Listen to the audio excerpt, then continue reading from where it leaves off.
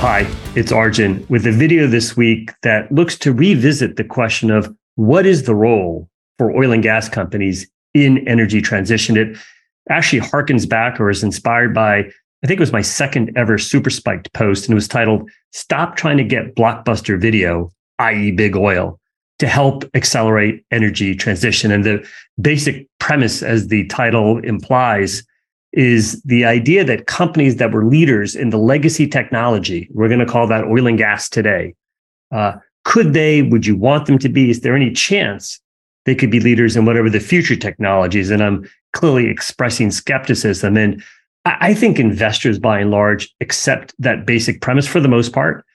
The questions really come from policymakers, from some companies as well, as to should companies be spending more on low carbon? Should they be paying as much in dividends? All these kind of questions I want to get into in today's video. So I've got a handful of slides, as I usually do.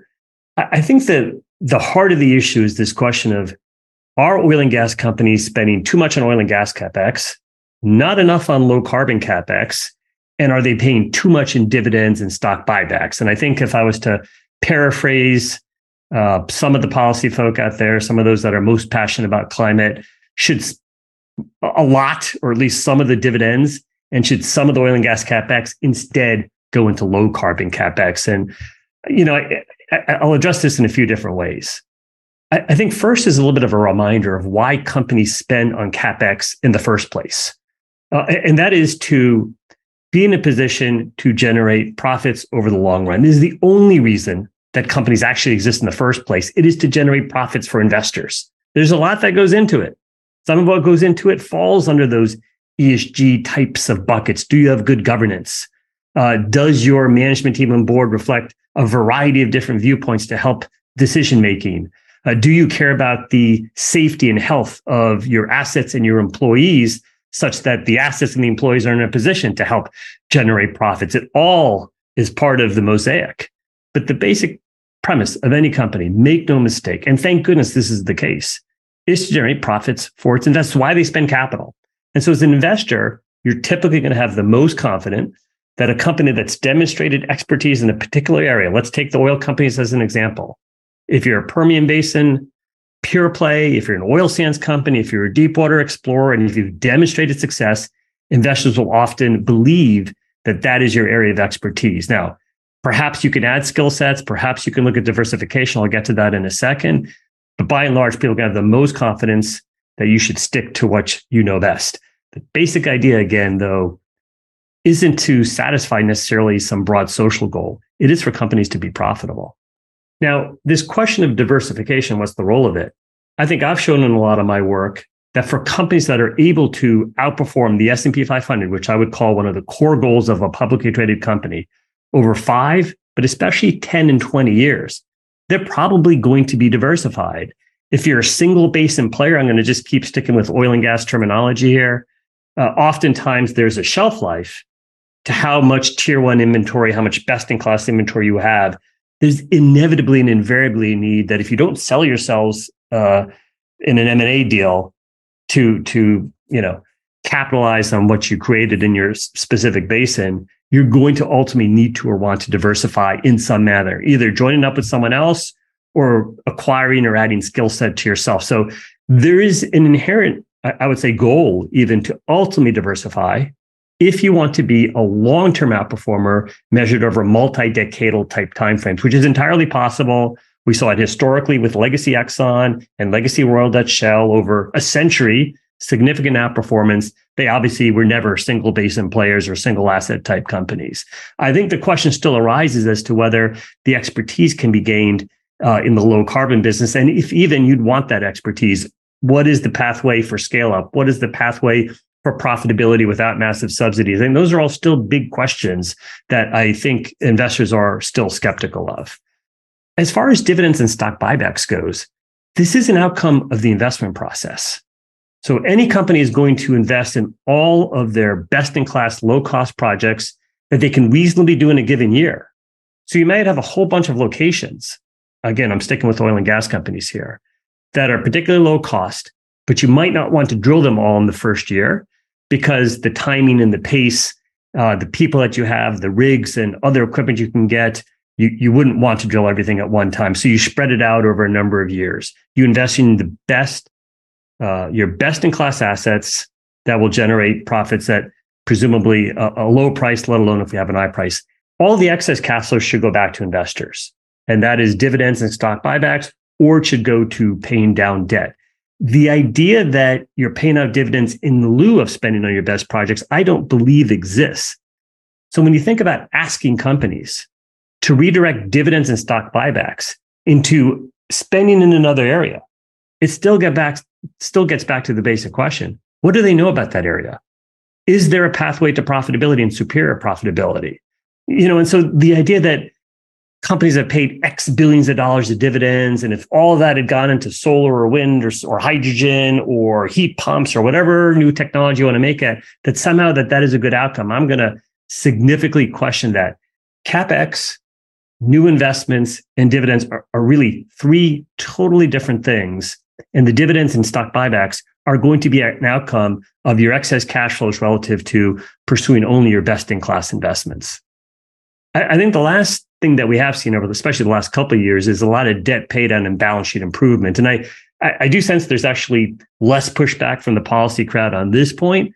But remember, in a world where we have the Glasgow Financial Alliance for Net Zero, which is specifically trying to starve oil and gas companies, especially in Europe and Canada and the United States, of needed financing and capital markets access, it is critical that companies retain a very strong balance sheet. Now, if we're being realistic about it, whatever balance sheet improvement or cash buildups happened, I doubt much of that would have gone into meaningful low carbon CapEx if that's what is desired. But I think the pressures being put on this sector from these outside forces that, as you know, I have significant questions and concerns about. It is a reason why companies should strive for probably an even stronger balance sheet type situation than what we might have thought even just a few years ago.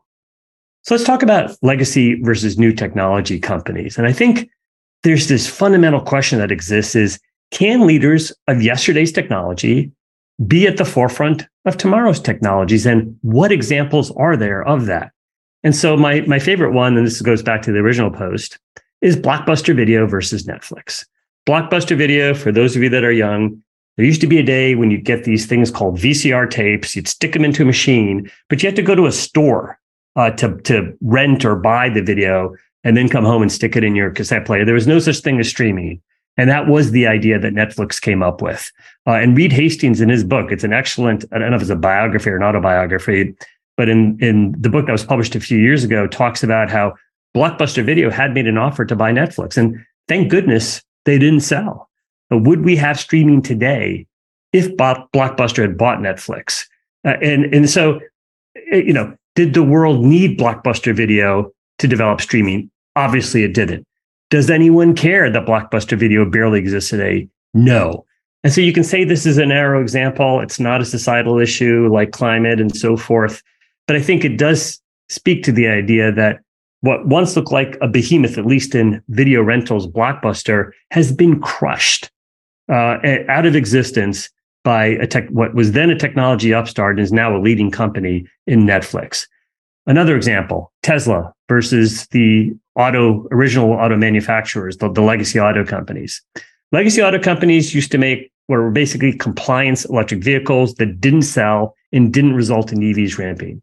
Tesla had a different strategy. Let's make a car people actually want to drive. Imagine that. Imagine making a product that people actually want to buy. So they had a very different approach.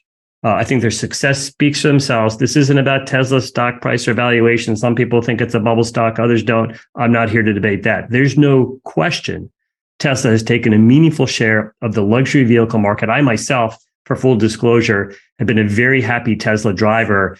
It's 2023, so I've had a Tesla for 8 years now, 5 years the Model S, 3 years now the Model 3. I'm personally never going to go back to driving an ICE vehicle as my primary ride. I love the electric vehicle, and I'm very fortunate to have the situation that results in that. But when we look at the traditional auto manufacturers, they're now trying to play catch up.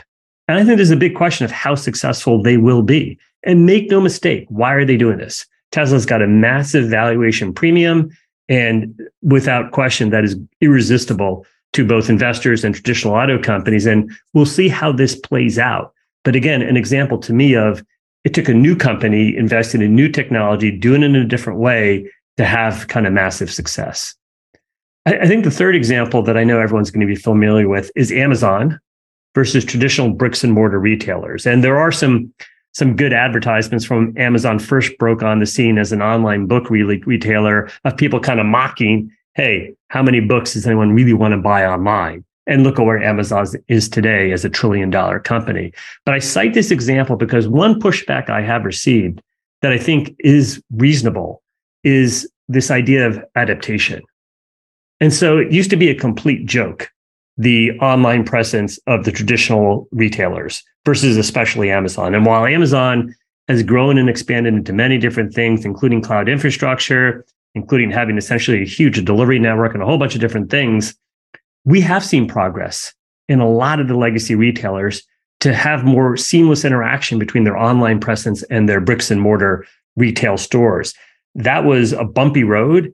It used to be you could either buy something online or buy it in the store. And then I think a lot of these companies have come a long way. And maybe there is an angle there for traditional energy, that where are their complementary technologies? Where are their complementary skill sets? And how do you take the best of some of the newer stuff? I don't think it's a perfect analogy, but I do appreciate my examples of, you didn't need Blockbuster to have Netflix created. Tesla has crushed the traditional auto OEMs.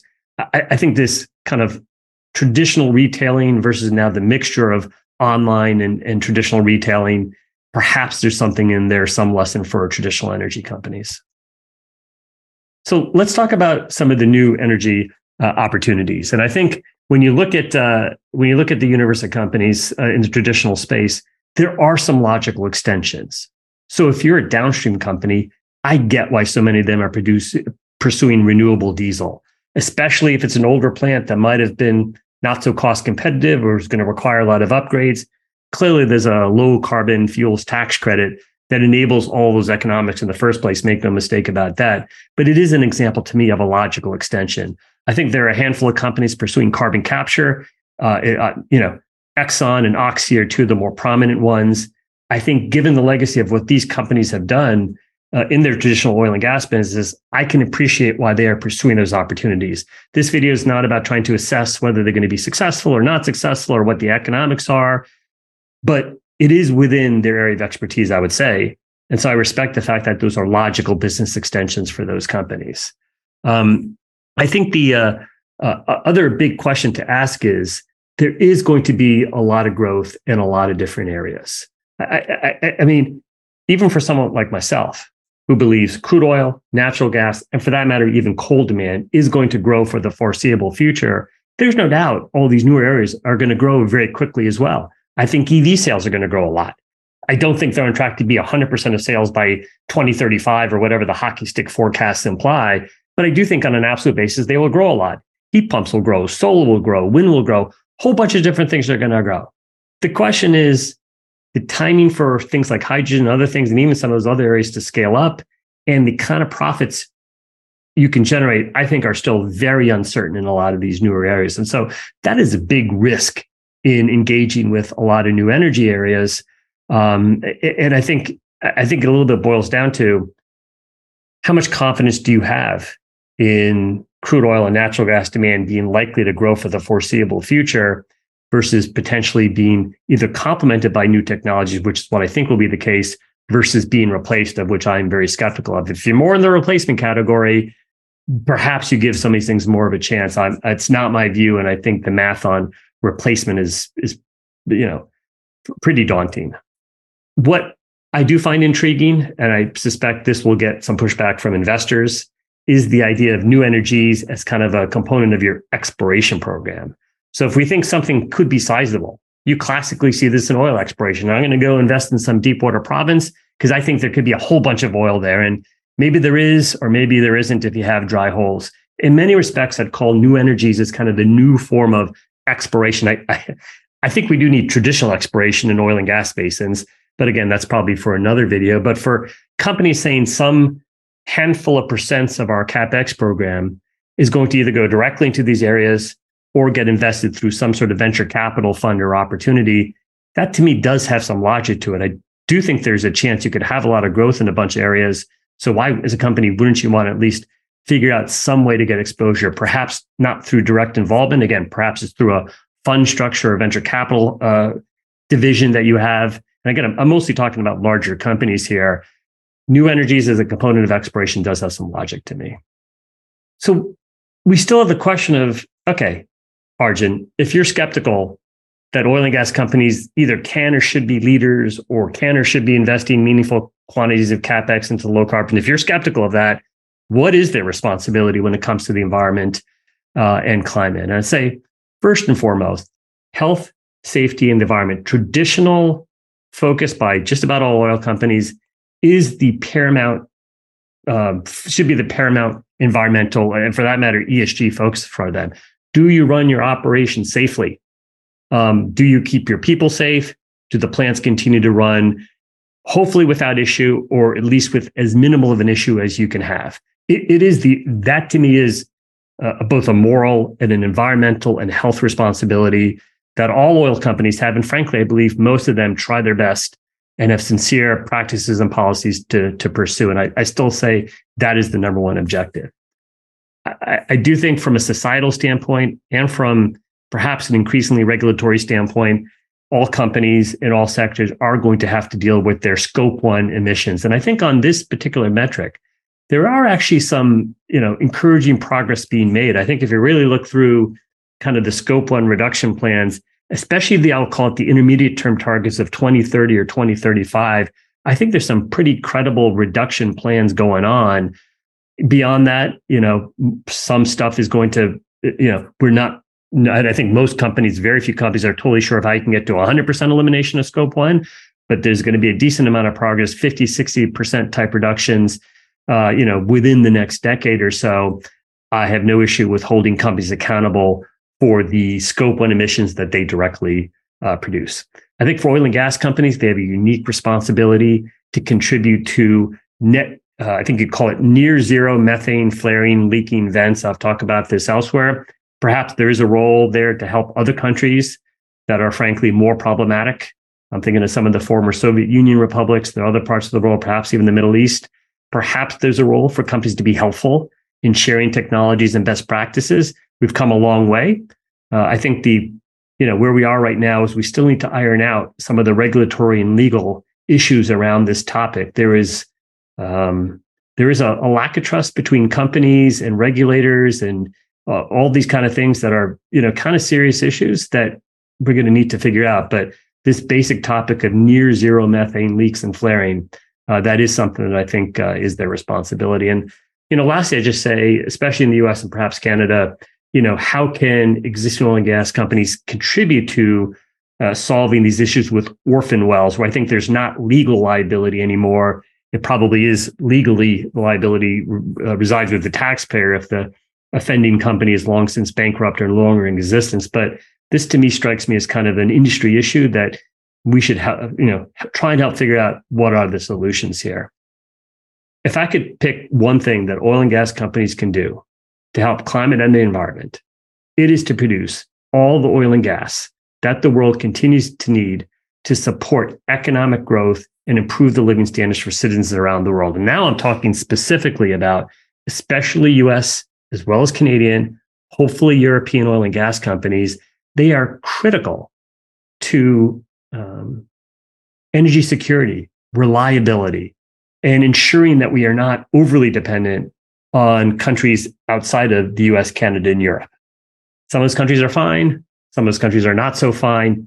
Why would anyone want to be dependent on countries that don't necessarily share all of our values, that are showing they want to go it alone? I don't blame them for wanting to go it alone, but I think there's a lot of good reasons to continue to support US, Canadian, and European oil and gas companies to help the world meet its energy needs. And without them, I think it's going to be a lot more problematic. So I'd like to end this video on a personal note. Well, we're getting back into the heart of golf season. This past weekend, Memorial Day, was our club's major member tournament. It's 5 rounds of 9. And my partner and I, it's a former fellow Goldman retiree, and we kind of, a lot of the weekday golf comes with him. We are classically in that sort of median handicap flight. So I'm usually a 9 or 10 for this tournament, at least the last couple of years. My partner Tom's been anywhere from 12 to 14. You add it up, and we're right there in that median flight. And it's particularly interesting are how people think about their handicaps. This to me should be a mathematical calculation. In the same way, return on capital is a mathematical calculation, and that there's a truth to full cycle profitability relative to individual well economics. I think things like the levelized cost of energy, there's a lot of manipulation of these stats versus trying to reflect all the attributes that goes into having a healthy power grid, as an example. And this same thing we see in people's golf handicap index. So when you're a mid-handicapper, I find people tend to fall into kind of two buckets in terms of maybe not being quite as correct in their GIN calculation. You either get people who are kind of 13 to 15 handicaps who take, when they're playing just a normal round, a double bogey irrespective of what they shot. Now, there's such a thing as a max score you can take on an individual hole. It's actually net double bogey, not double bogey. And if you're like a 15 handicap, what that means is the worst score you can have on a particular hole is probably 3 over par. And what happens is their handicaps are somewhat understated, and they're therefore not getting as many strokes as they should in these handicap tournaments. At the other end, you get people with these 7, 8 handicaps who they're happy to be single digit, and they do everything in their power to retain a single digit handicap, which means they don't input all their scores. We'll call it a vanity handicap. In their case, they're giving away too many strokes. And when you play in the median flight, and we've either been 10 of 20 or 11 of 20 the last 3 years, you get a lot of people who are kind of either that 13, 14 that really should be 16, 17, or the people that are frankly, 7, 8, or 9 that probably are really 9, 10, or 11. Both Tom and I know neither of us are professional athletes. I like to think I do an okay job analyzing the oil sector. I love golf as a hobby, but the idea that you should try and manipulate your handicap for vanity purposes or otherwise, I don't get that. The numbers are the numbers.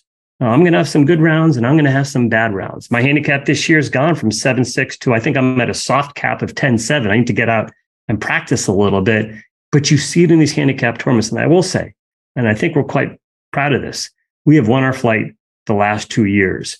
We tend to putt out. We tend to track our scores accurately. I don't think my handicap should be higher or lower. It should be the number that it is. And much like an analysis of corporate level returns on capital versus project economics, I don't know. I really don't know why it's so hard to not just look at the numbers. Anyway, that's it. And we'll see you next week.